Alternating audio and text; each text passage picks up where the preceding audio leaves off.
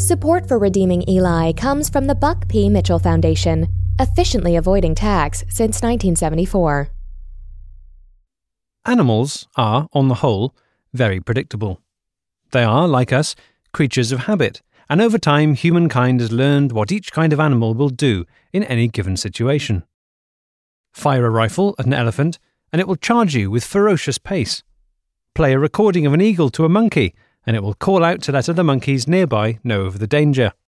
Put a jellyfish in a bath of warm tomato soup, and it will quietly and politely die. When animals are newly caged, they tend to do one of two things. They either react violently, clawing, snarling, trying to get out, or they seem to give up, becoming sullen, gloomy, resigned. But sometimes, and we don't know why, a caged animal will act in a completely different way, in a way that we can't predict. And it is then, even when under lock and key, that the animal has the upper hand.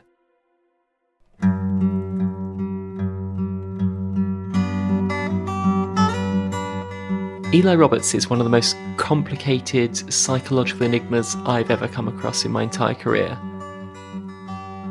When I sat down in the gallery to watch his trial, little did I know that I would soon be witnessing the most fascinating trial in human history. Why would a man from the south of Wales in his 60s come all the way to London with nothing but a train ticket and a lump hammer to kill a perfect stranger? From the Beef and Dairy Network, this is Redeeming Eli, Part 2.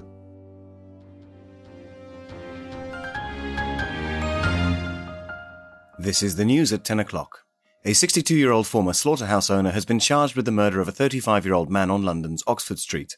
It is alleged that Eli Roberts travelled to London on the day of the attack and repeatedly beat the victim with a lump hammer in full view of hundreds of shoppers. The German Chancellor Angela Merkel has used her new towel for the first time, hailing it as a great success. She took the towel to her local swimming baths, where she completed... The Eli Roberts lump hammer murder shocked the nation. But I wasn't surprised. It was clear to me, after my time spent in Llanquig, that he had probably murdered a number of people there, possibly including his own father. The fact that he'd never been arrested before was testament to his level of control over every aspect of life in the village. In fact, my only interaction with a policeman in Llanquig was when an officer reminded me not to stand with my back to the statue of Eli. However, hundreds of miles away from Llanquig in London, and in the eyes of London's Metropolitan Police, Eli was just a regular guy. A regular guy wearing bloodied overalls and carrying a lump hammer. The facts of the incident are as follows. Eli arrived at London Paddington train station at 11:41, from where he took the Underground on the Bakerloo line to Oxford Circus, leaving the Underground station at 3 minutes past 12. By 5 minutes past 12, the victim was dead. And it didn't end there. Apprehending the suspect was nightmarish. Detective Chief Inspector Dexter Watley was the senior investigative officer in the Eli Roberts murder inquiry. The police doctor who examined him after he was in custody found at least 24 taser prick marks in his skin, which is, I believe, a record. One of the constables who was on site at the time remembered and told me seeing the taser pinpricks flying from his taser into the skin of Eli Roberts, hearing the crackle of his taser and many other tasers, and there just being no apparent effect other than to further infuriate Eli Roberts, who was planted on his feet, shouting, "Is that all you've got? Slam my balls in a microwave for all I care." Other quotes, I've removed some of the saltier language from that, as you can imagine. At least 3 truncheons were snapped on impact with his thighs, I believe. And in the end, they had to really go off the beaten track to apprehend him. And a group of officers went to the roof of a nearby department store and ended up pushing off a large metal bin. And that subdued him. Once he had been charged, Eli was handed over for assessment by a team of psychologists and psychiatrists. The team was headed up by TV doctor Dr. Sam Archer, most famous for BBC Two's An Apple a Day and Channel 4's Friday Night X-Ray, What's Up Your Arse edition. When someone is facing trial, our job is to see whether or not they're fit to face trial, technically and criminally, whether they are considered insane, whether they can be held responsible for the crimes and the acts that they committed. Because if somebody isn't saying they can't be held accountable for their own actions in the same way that, say, you or I can. Dr. Archer explained that those facing trial are assessed on a scale called the Trenema scale. The Trenema scale is a scale from 1 to 10 of people's ability to understand the impact of their actions in the real world, and that their actions have consequences. So at the very bottom, you have 1 on the Trenema scale, and that is people who have no idea that their actions have consequences. So toddlers, Liam Neeson, and creatures like cats. And then at 10, you have people who are acutely aware of every single one of their actions and how those affect other people. So creatures such as nervous birds. Most people sort of hover around the 7.5, 8 on the scale, and anyone below 3 we consider unviable to stand trial, because the level of empathy that they exhibit is about the same level as plankton. Eli was tested on the Trenema scale, and the results were, to me at least, surprising. So I've actually got Eli's results here, and what we found incredibly surprising was he's very high on the scale. He's, I'd say, almost a 9.5. He's a man who is so profoundly aware of what he's doing and how his actions have consequences. And from this, what we have to conclude is that he just does not give a shit. So I suppose this just shows us the very thin line that exists between someone being criminally insane and someone just being an absolute bastard. Eli was declared fit to stand trial, and members of his cult, the Church of Eli, hired one of the UK's top criminal barristers to defend him. Hello, I'm Penny Egremont, and I'm a barrister. Penny Egremont has defended some of the most notorious defendants of recent times. Johnny the Hat, Big Bad Mickey Fingers, Chainsaw Sam, and of course the Christmas Tree Murderer, Steve the Christmas Tree Murderer Jones. I think I'm attracted to getting bad people off because, I mean, it's a challenge, isn't it? Innocent people are easy to get off because they're innocent. It's the ones that are clearly guilty, and I cannot stress that up to this point it was so clear that he was guilty. It was Oxford Circus. There were like 9 CCTV cameras trained on this point, so we had the attack from multiple angles. It was a dead cert. He did it, and that's why I thought, right, this man is going to walk free because Penny's on the case. Someone else that Eli came into contact with before his trial was Philip Seastrom. Philip has appeared on the Beef and Dairy Network before, first telling us about his time at the Food Standards Agency when he closed down Eli's slaughterhouse. I was so disgusted by what I saw. I actually made the quite rare decision I've never made in my career before to burn the slaughterhouse to the ground. And then telling us about his job at Animal Welfare, with whom he raided Eli's mosquito-based theme park. We kicked down the door. There he was. I did not expect him to be fully naked. And as if that wasn't enough, once you sort of tear your eyes away from the junk and look down at his hand, he was holding what I can only describe as a sword. Penny Egremont had asked Eli if he knew of anyone who could provide a positive character witness during the trial. Eli named Philip and asked that Penny invite him to speak with him in his cell. When I arrived, it was actually a scene quite reminiscent of Silence of the Lambs, which I later found out made sense because the Amateur Dramatic Society at the police station had recently done a production of Silence of the Lambs, and they had a bit of overspill in the prison, and they are actually housing Eli in one of the sets, the big glass box from Silence of the Lambs. There are a few props knocking around. He was actually wearing Hannibal Lecter's jumpsuit at the time, which, well, I'm sure it looked very authentic. For the production, it was rather too small for him and did not leave a lot to the imagination. I mean, he did not seem as aggressive as I've encountered him before. He was actually very friendly to me. And essentially, he asked me to be a character witness for him in the murder case. Well, I said, "Are you absolutely mad? Do you not remember our history?" And he looked me right in the eye, I'll never forget that. And he said, "That was all just banter, wasn't it?" And that man has absolutely no concept of what banter means. Because he was perpetrating horrific illegal acts and I was shutting him down. And he said, "No, we're two sides of the same coin. We're like Batman and Joker, you and I." Now, I have not seen Batman. I'm not quite sure what Batman is, but I'm assuming that there's a man who owns a lot of bats, and Joker is probably the funny one. Maybe his his funny friend. It's probably a sitcom from the 70s or something. So I can't really comment as to whether we are like Batman and Joker, but I just said, well, I can't be a character witness. I consider your character to be dirt. And he laughed and said, oh, what a wonderful banter. It's like, you don't know what that word means. So do you think that he thinks that you're friends? The truly sad thing about it, I could see in his eyes, he genuinely thought we were friends. And it got me to thinking maybe that's the closest thing to a friend he's ever had. You know what? In that moment, I actually started to warm to him. Against my better judgment, I saw those big eyes, got absolutely massive eyes, sort of glassy with tears.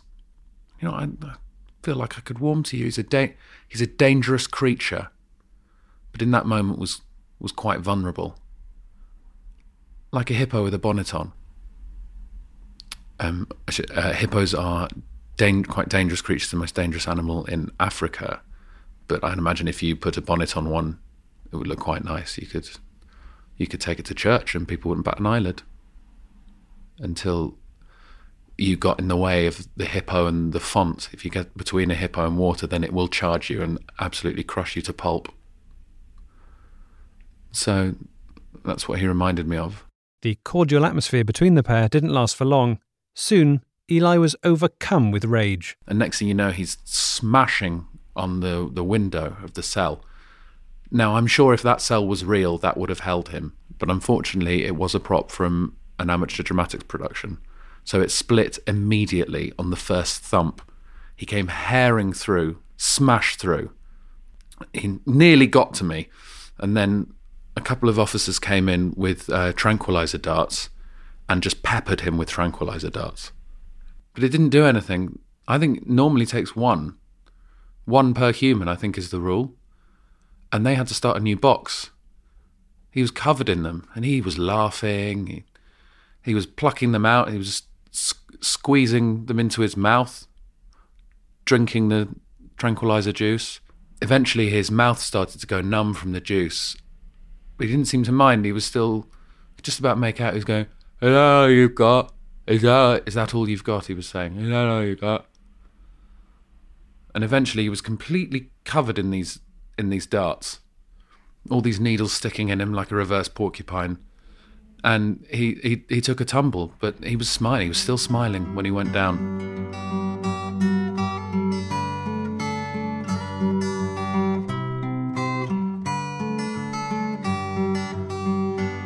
Back in Llanquig, the news of Eli's arrest was greeted with huge relief. Branwen Vaughan was born in Llanquig and has lived there all of her life. She told me about when she first heard that Eli had been arrested. Well, I was just walking home from town, and I heard, everyone in the streets were talking about it, and people were weeping, and I thought, oh gosh, what's happened? And turned out he'd been arrested. Eli had been arrested in London, and we were all totally shocked, obviously. We had a massive party. So you say there were people crying. Were they crying with sadness or with happiness? Oh, absolute joy.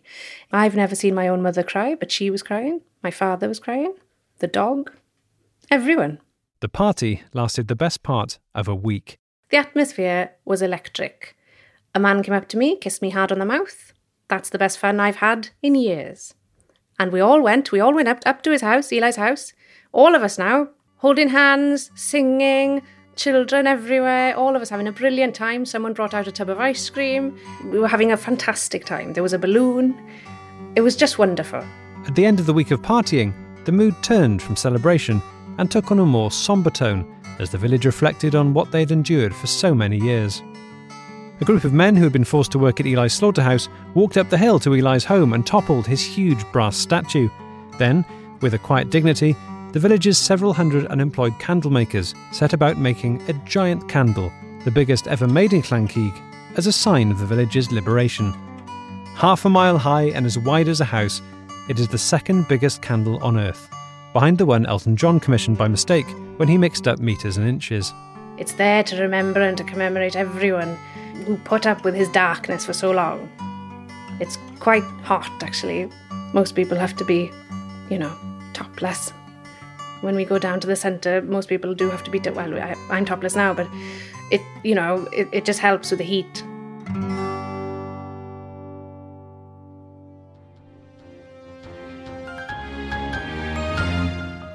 This is the news at 10 o'clock. The victim in the Oxford Circus lumphammer murder has been named as Peter Crannock, a 34-year-old office administrator from Crystal Palace in South London. Eli's victim, John Craddock, had been browsing the department stores on Oxford Street looking for some new pillows. He had no idea how his existing pillows had got so weird and yellow, but they just had. That's what happens to them, and no one knows why. It had been a successful trip. He had just purchased a pair of ultra-firm orthopaedic deluxe edition Hungarian goose down pillows that he would sadly never get the opportunity to use. He was hit with a hammer over 100 times. I've run 18 murder inquiries in my time at the Met. I've never had to ask the forensic team to deploy a snow shovel to get the body off the crime scene. And I know for a fact that the morgue that we use have never seen a body bag so flat. They thought there'd been a mistake. They thought that the body hadn't been brought in yet until they unzipped it and sort of pieced it, or kneaded it back together, I think, really, rather than pieced it. They sort of reshaped it like a putty. DCI Watley told me that there are two kinds of murder case. The first is whodunit, and that's straightforward for the investigating officer. You know where you're at with that. The other type, which is this type, is whydunit. The police weren't sure why Eli chose to hit Mr. Craddock. Eli certainly wasn't going to tell them. Their leading theory was that because Eli had rarely left his home valley and certainly hadn't been to a city the size of London before, the effect of suddenly being surrounded by hundreds of people was that he experienced a profound lack of control, which led him to lash out mindlessly. Another theory is simply that he looked a bit like me. This is the news at 10 o'clock. The trial of a 62-year-old former slaughterhouse owner accused of murder began today at the Old Bailey. The trial began on the 3rd of November last year. Here in the UK, unlike in many other countries, broadcasting footage or recordings of a criminal trial is prohibited by law. The story of the trial will be told by those who were there. It's the first day of the trial. I gather my papers. The judge makes his opening remarks, and I stand up to make my opening statement. But I barely got a sentence out, and Eli stands up and he points across at me, and I look round and no, he is pointing at me, and he says, "I wish to sack my entire defence team." Eli was going to fly solo. I stayed in the public gallery, and he went on to defend himself, and it was either complete silence when he was being cross-examined, or there were these long, rambling monologues about nothing, about, his father and pigs he slaughtered 20 years ago, odd. And, the judge kept having to say, "Sorry, can we pull it back to this attack on Oxford Circus?" And he would say, I'm getting to that. And he never would get to that. He felt he could defend himself, and it was... I don't use words like this lightly. It was a shit show. Despite turning down the request to be a character witness for Eli, Philip Seastrom attended the trial out of sheer curiosity. I've never seen anyone have such disrespect for the legal system as Eli Roberts did during that case. He refused to answer questions for a long time, which really scuppers the whole day. He did everything that he could to put off the judge and the jury, repeating everything that the judge said, but under his breath in a slightly higher voice. At one point, he slowly removed his top whilst never breaking eye contact with the judge. He pretended to be asleep. He may well have been asleep. That's how relaxed he was. And eventually, after a couple of days of this, people began to look forward to it. What's he going to do? He was a rock and roll defendant. Every single day of the trial, he wore a different wig. And given that he was his own barrister, you could see the angle he was going for there. I don't know how the hell he got hold of a different wig every single day, but it made such a mockery of the ceremony, of the process, that you started to wonder, where am I? What is this? He got to all of us. The moment I realised that Eli was in control of the courtroom was when he successfully initiated a Mexican wave. All the way around the court, Twice, I joined in, despite my better judgment. The judge was up, wig nearly came off. You can't deny the power of a Mexican wave. And you can't deny the power of Eli Roberts. What a performer. When I had to go to the stand and give evidence, and the prosecuting barrister was interviewing me, I mean, from the get-go, Eli wanted to take control again, and he took his trousers off to intimidate me, and it was effective. You know, he's a big man. He's 18 stone. He's already got his top off. He's in the middle of a courtroom. He takes his trousers off. He stands on his chair, right? What's not intimidating about that? You could see the jurors rolling their eyes, and he was winning them over. They felt like they were in some absurd theatre piece. And you had to wonder, you know, is he going to bring down the English legal system? Branwen Vaughan travelled all the way from Llanquig to watch the trial. The court case lasted a good few weeks, and because I'd never been in London before, I didn't realise how expensive it was. And, you know, I did end up spending quite a lot of money. I was going to a musical every day, and those little tubs of ice cream are very expensive. I was living in a penthouse suite, which was inappropriate, really, looking back. Yes, I'm in rather a lot of debt now, but it was worth it at the time. London is wonderful. I mean, what a magical place. The only negative, I would say, is Madame Tussauds. Have you been there? It's terrible. I mean, I've never seen such a lack of respect for wax. I mean, why would you build a life-size model of Macaulay Culkin when you could use that wax to build a massive candle? More after this. Are you hiring, posting your position to job sites and waiting for the right people to see it? ZipRecruiter revolutionised hiring. Their technology finds great candidates for you. It learns what you're looking for, identifies people with the right experience, and invites them to apply for your job. Right now, Network members can try it for free at ziprecruiter.com/beef. That's ziprecruiter.com/beef. ZipRecruiter, the smartest way to hire. And that address once more, ziprecruiter.com/beef. /beef.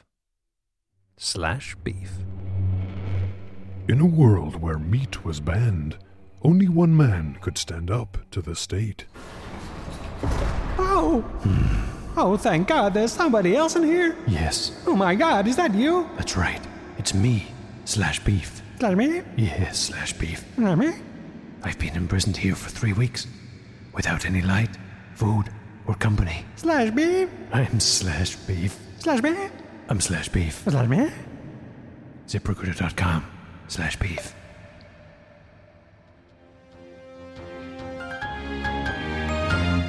This is the news at 10 o'clock. Today, at the trial of the so-called lump hammer murderer Eli Roberts, the jury was shown CCTV footage of the attack. Many jurors and those attending the trial in the public gallery vomited heartily. The moment in the trial where I knew all was lost was a particular piece of evidence. It was when they showed the CCTV footage of the actual attack. And it's Oxford Circus, so there are sort of 8 or 9 cameras trained on that one spot. The overriding thing that we all took from the video was that he was 100% guilty. There was no way it could have been anyone else. I have never seen CCTV footage with such clarity. Perfect. Almost like it was shot on professional equipment. It was zooming in, big swooping angles, like the beginning of a film.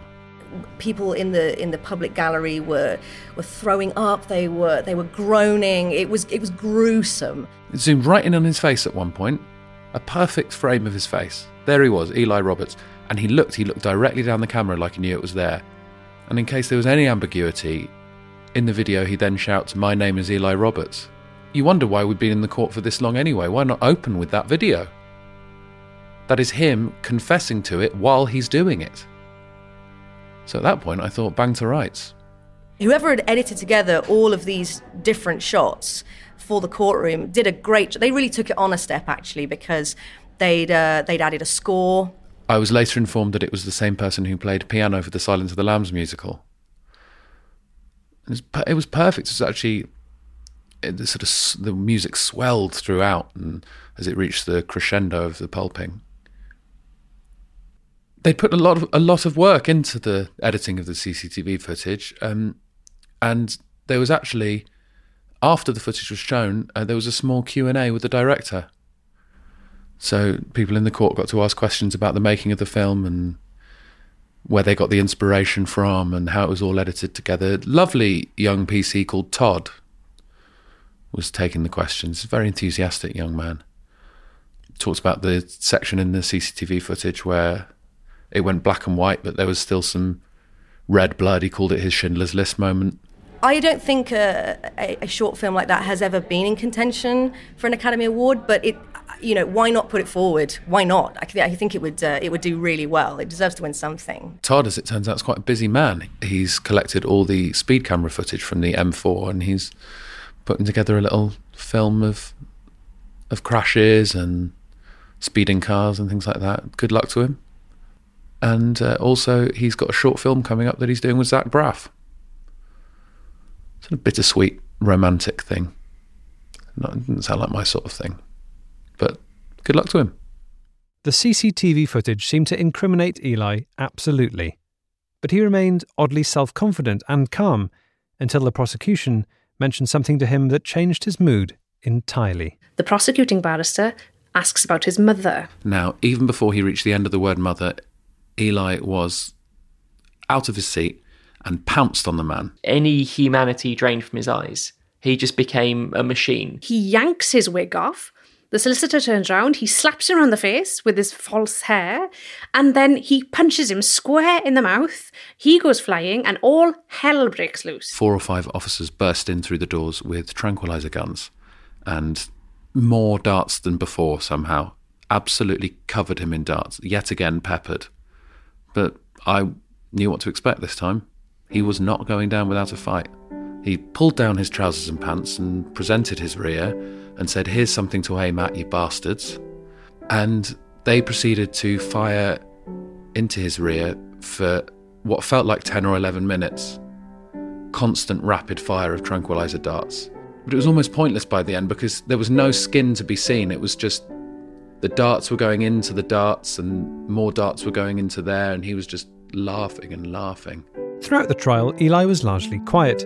He refused to answer any questions, and any time he did speak, it was in order to make a mockery of the process. But then, on day 15 of the trial, something changed.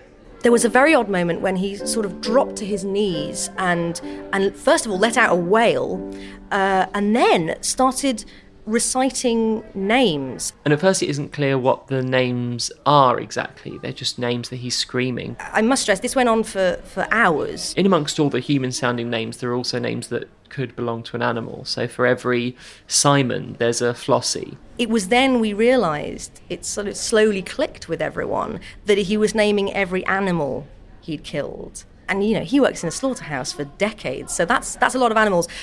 And how sinister is it that he'd remembered all their names? Something clearly was happening to him that day, but it was absolutely compelling to watch. Just a man on his knees, his arms raised, saying, Mfanwi, George, Colin, Binky, Mr. Linford, Miggles, Dennis, Blackie, Armando, Old Spoiler, Spiky, Flopsy, Doris, Tootsie 2 Finbar, and Tootsie 3. We think those Arthur, are fish. Llewellyn, Jacob, Whiskey, Snowy, Dennis again, Paul, Stephen, Colin, Molly, Reese, Chris, Davina, Timothy, Pratik, Lance, David, Malcolm, Fiona, Jeffrey, Audrey, Francisco, Ollie, Bella, Olivia, Skinner, Monty, Casper. Di, I think there is a conscience in there. Roger, and this was a way of releasing a valve, maybe. We all just sat there and listened to him Saul, recounting the names of every single one of these animals, and it was Stephanie, one of the most profound moments of my life. Something Sally, was happening to him. Jim, He was maybe James, regaining his humanity in some way. Jack, But just to sit there and to hear him recounting Gareth, them was incredible. Leslie, Gandalf. That was a guinea pig. The plan was, because the people of Llanquig don't have mainstream media, because Eli has interfered with the aerials and the phone signals, so you cannot get mainstream news in Llanquig. So the plan was that I, every evening, would go to a kiosk or phone booth and phone the local vicar, and then the local vicar would report to everyone everything that was going on in the court case. And of course, unfortunately, I was having a very good time in the big smoke. So what would happen? That started off lots of phone calls going back and forth, but after about a week that petered out, and what ended up happening was people from the village got very, very, very concerned, and they all drove up to London to see if I was all right. I was fine, but I had been overdoing it. I was hanging out with Sarah Ferguson, lovely woman, very good at bridge, and she was so kind. She introduced me to her ex-husband, Prince Andrew. Not for long, he's not a man of many words. He was doing a jigsaw, actually, and quite a big one as well. He'd been at it for a few weeks, he said, and then he asked me to leave because I was just staring. Yes, so everything was fine in the end, and I was in good company. This is the news at 10 o'clock. The trial of former slaughterman Eli Roberts for the murder of Peter Cranach continues at the Old Bailey. The prosecution has concluded presenting its evidence, and today the defence will begin to make its case. Roberts, who has refused to answer any questions so far, is representing himself. To be honest, he sounds like a right wrong-un to me. Angela Merkel has lent her new towel to the French President Emmanuel Macron, who plans to take it to the beach next week. Mr. Macron, who owns a number of towels... Throughout the trial, Eli was largely quiet. He refused to answer any questions, and any time he did speak, it was in order to make a mockery of the process. But then, on day 15 of the trial, something changed. The prosecution had finished their cross-examination of Eli, and it was a mess, a complete mess. And then came the time for Eli to call his own witnesses. We did not think that was going to happen. That was, it's academic. There's no point in him calling witnesses because we've just seen footage of him look down a camera and shout, "I'm Eli Roberts," while he's committing the crime. He calls a witness to the stand, and the witness he calls is Eli Roberts. We all think, what's he talking about? He's gone mad. But then... like something from a film, the doors of the courtroom swing open. They slam against the walls. Bang, bang. We all looked down. A spotlight swung round and focused on the door. Now, this is the first time I was aware that there was a spotlight in the courtroom. Dry ice. I've never seen anything like it. Dry ice fills the courtroom. There's a throbbing rock track. One of my sergeants told me that he believed it was an AC/DC. I don't really know. I'm more of a sort of folk guy myself. Billowing dry ice coming through the door. Sort of lasers. Laser show, different coloured lasers. I thought, Todd's probably had a hand in this. Standing there was a mirror image of Eli. In fact, at first I thought it was a mirror. And in walks this other Eli Roberts. And no one could quite believe it. He's dressed in exactly the same trousers, also bare-chested, same moustache, same haircut. Everything is the same. It must be a twin brother. It must be. And the courtroom goes wild. It was pandemonium in the courtroom. I mean, people were losing it. People were shouting, throwing things. Sarah Ferguson spat. Next to her, Prince Andrew, he's still doing his puzzle. He looks up. Oh my gosh. I mean, the whole place was an absolute... it was like a zoo. Crazy. Not only does he have a twin brother, he has a twin brother whose name is Eli Roberts. Both called Eli. Eli is two people. So from then on, no one could prove whether that footage was him or the other man. And I know for a fact that every other piece of evidence is going to fall to pieces. Even the DNA.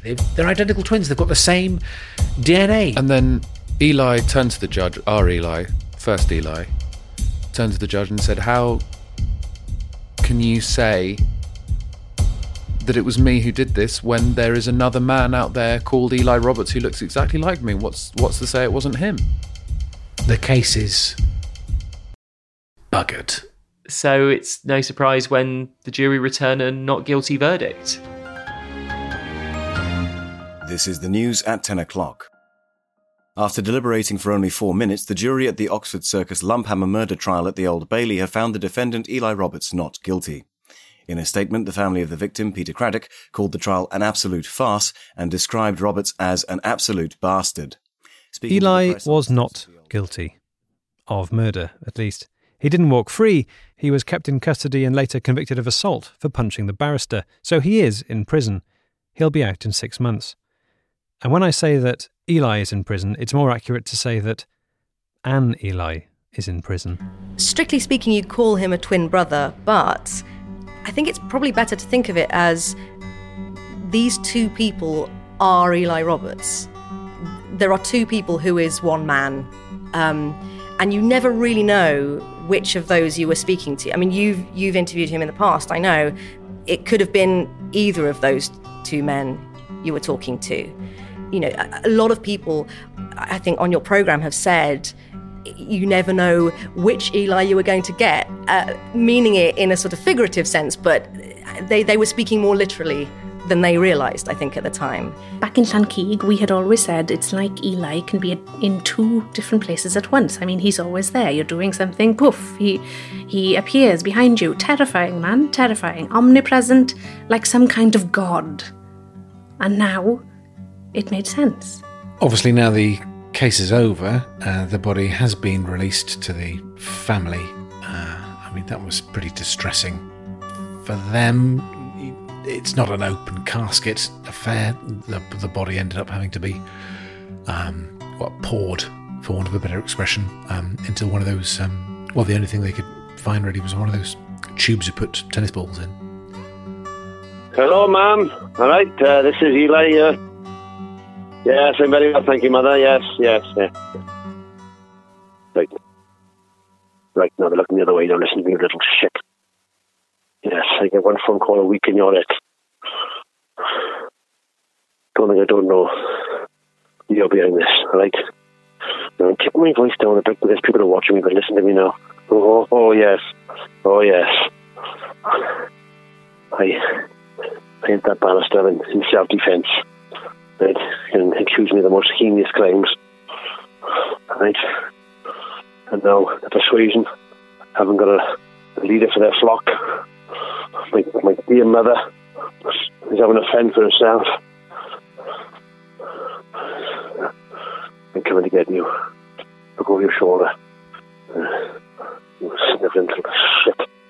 I've been here in this spiteless den of iniquity, with lawbreakers and common criminals, people who've robbed and killed, and all they've ever done is try to live a good life. Well, let me tell you, sunshine, the moment I get out of here, I'm going to take you out to the woods. Yes, where my dad, old Russian Mickey, went for a little walk all those years ago. And now you think on, my friend.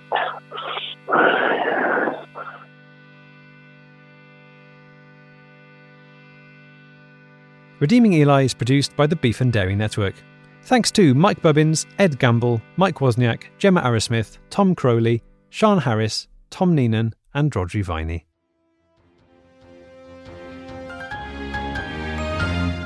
This is the news at 10 o'clock.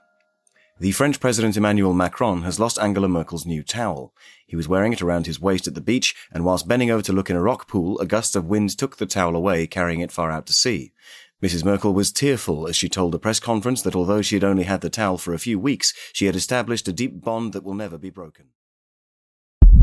In a world dominated by Dude Bro movie podcasts. A world where Casey Affleck has an Oscar and Angela Bassett does not. Only one podcast is brave enough to call bullshit. Who Shot Ya? With Ricky Carmona. A lot of people don't know Porg's Puerto Rican. Alonzo Duralde. I would eat Oakjaw. April Wolf. I want to interrupt and say that the fish man was real sexy. Drea Clark. I have a real soft spot for King Kong. And women of color. I was like, damn! Ryan Coogler got final cut. I just felt like the film was so sour and so completely irrelevant to basically anything in life. Who Shot Ya? Listen every Friday on Maximum Fun or wherever you get your podcasts.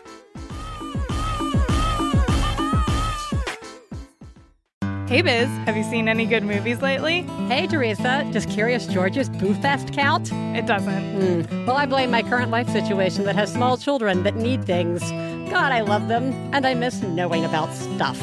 Well, after catching up on the current cultural offerings on podcasts that provide such information, join us on One Bad Mother as we help explore the harsh realities of sweeping self-identity changes as we try to find ourselves between our pre- and post-kid selves. I used to like all the things. Download One Bad Mother on MaximumFun.org or Apple Podcasts. And yes, there will be swears. MaximumFun.org. Comedy and culture. Artist owned. Listener supported.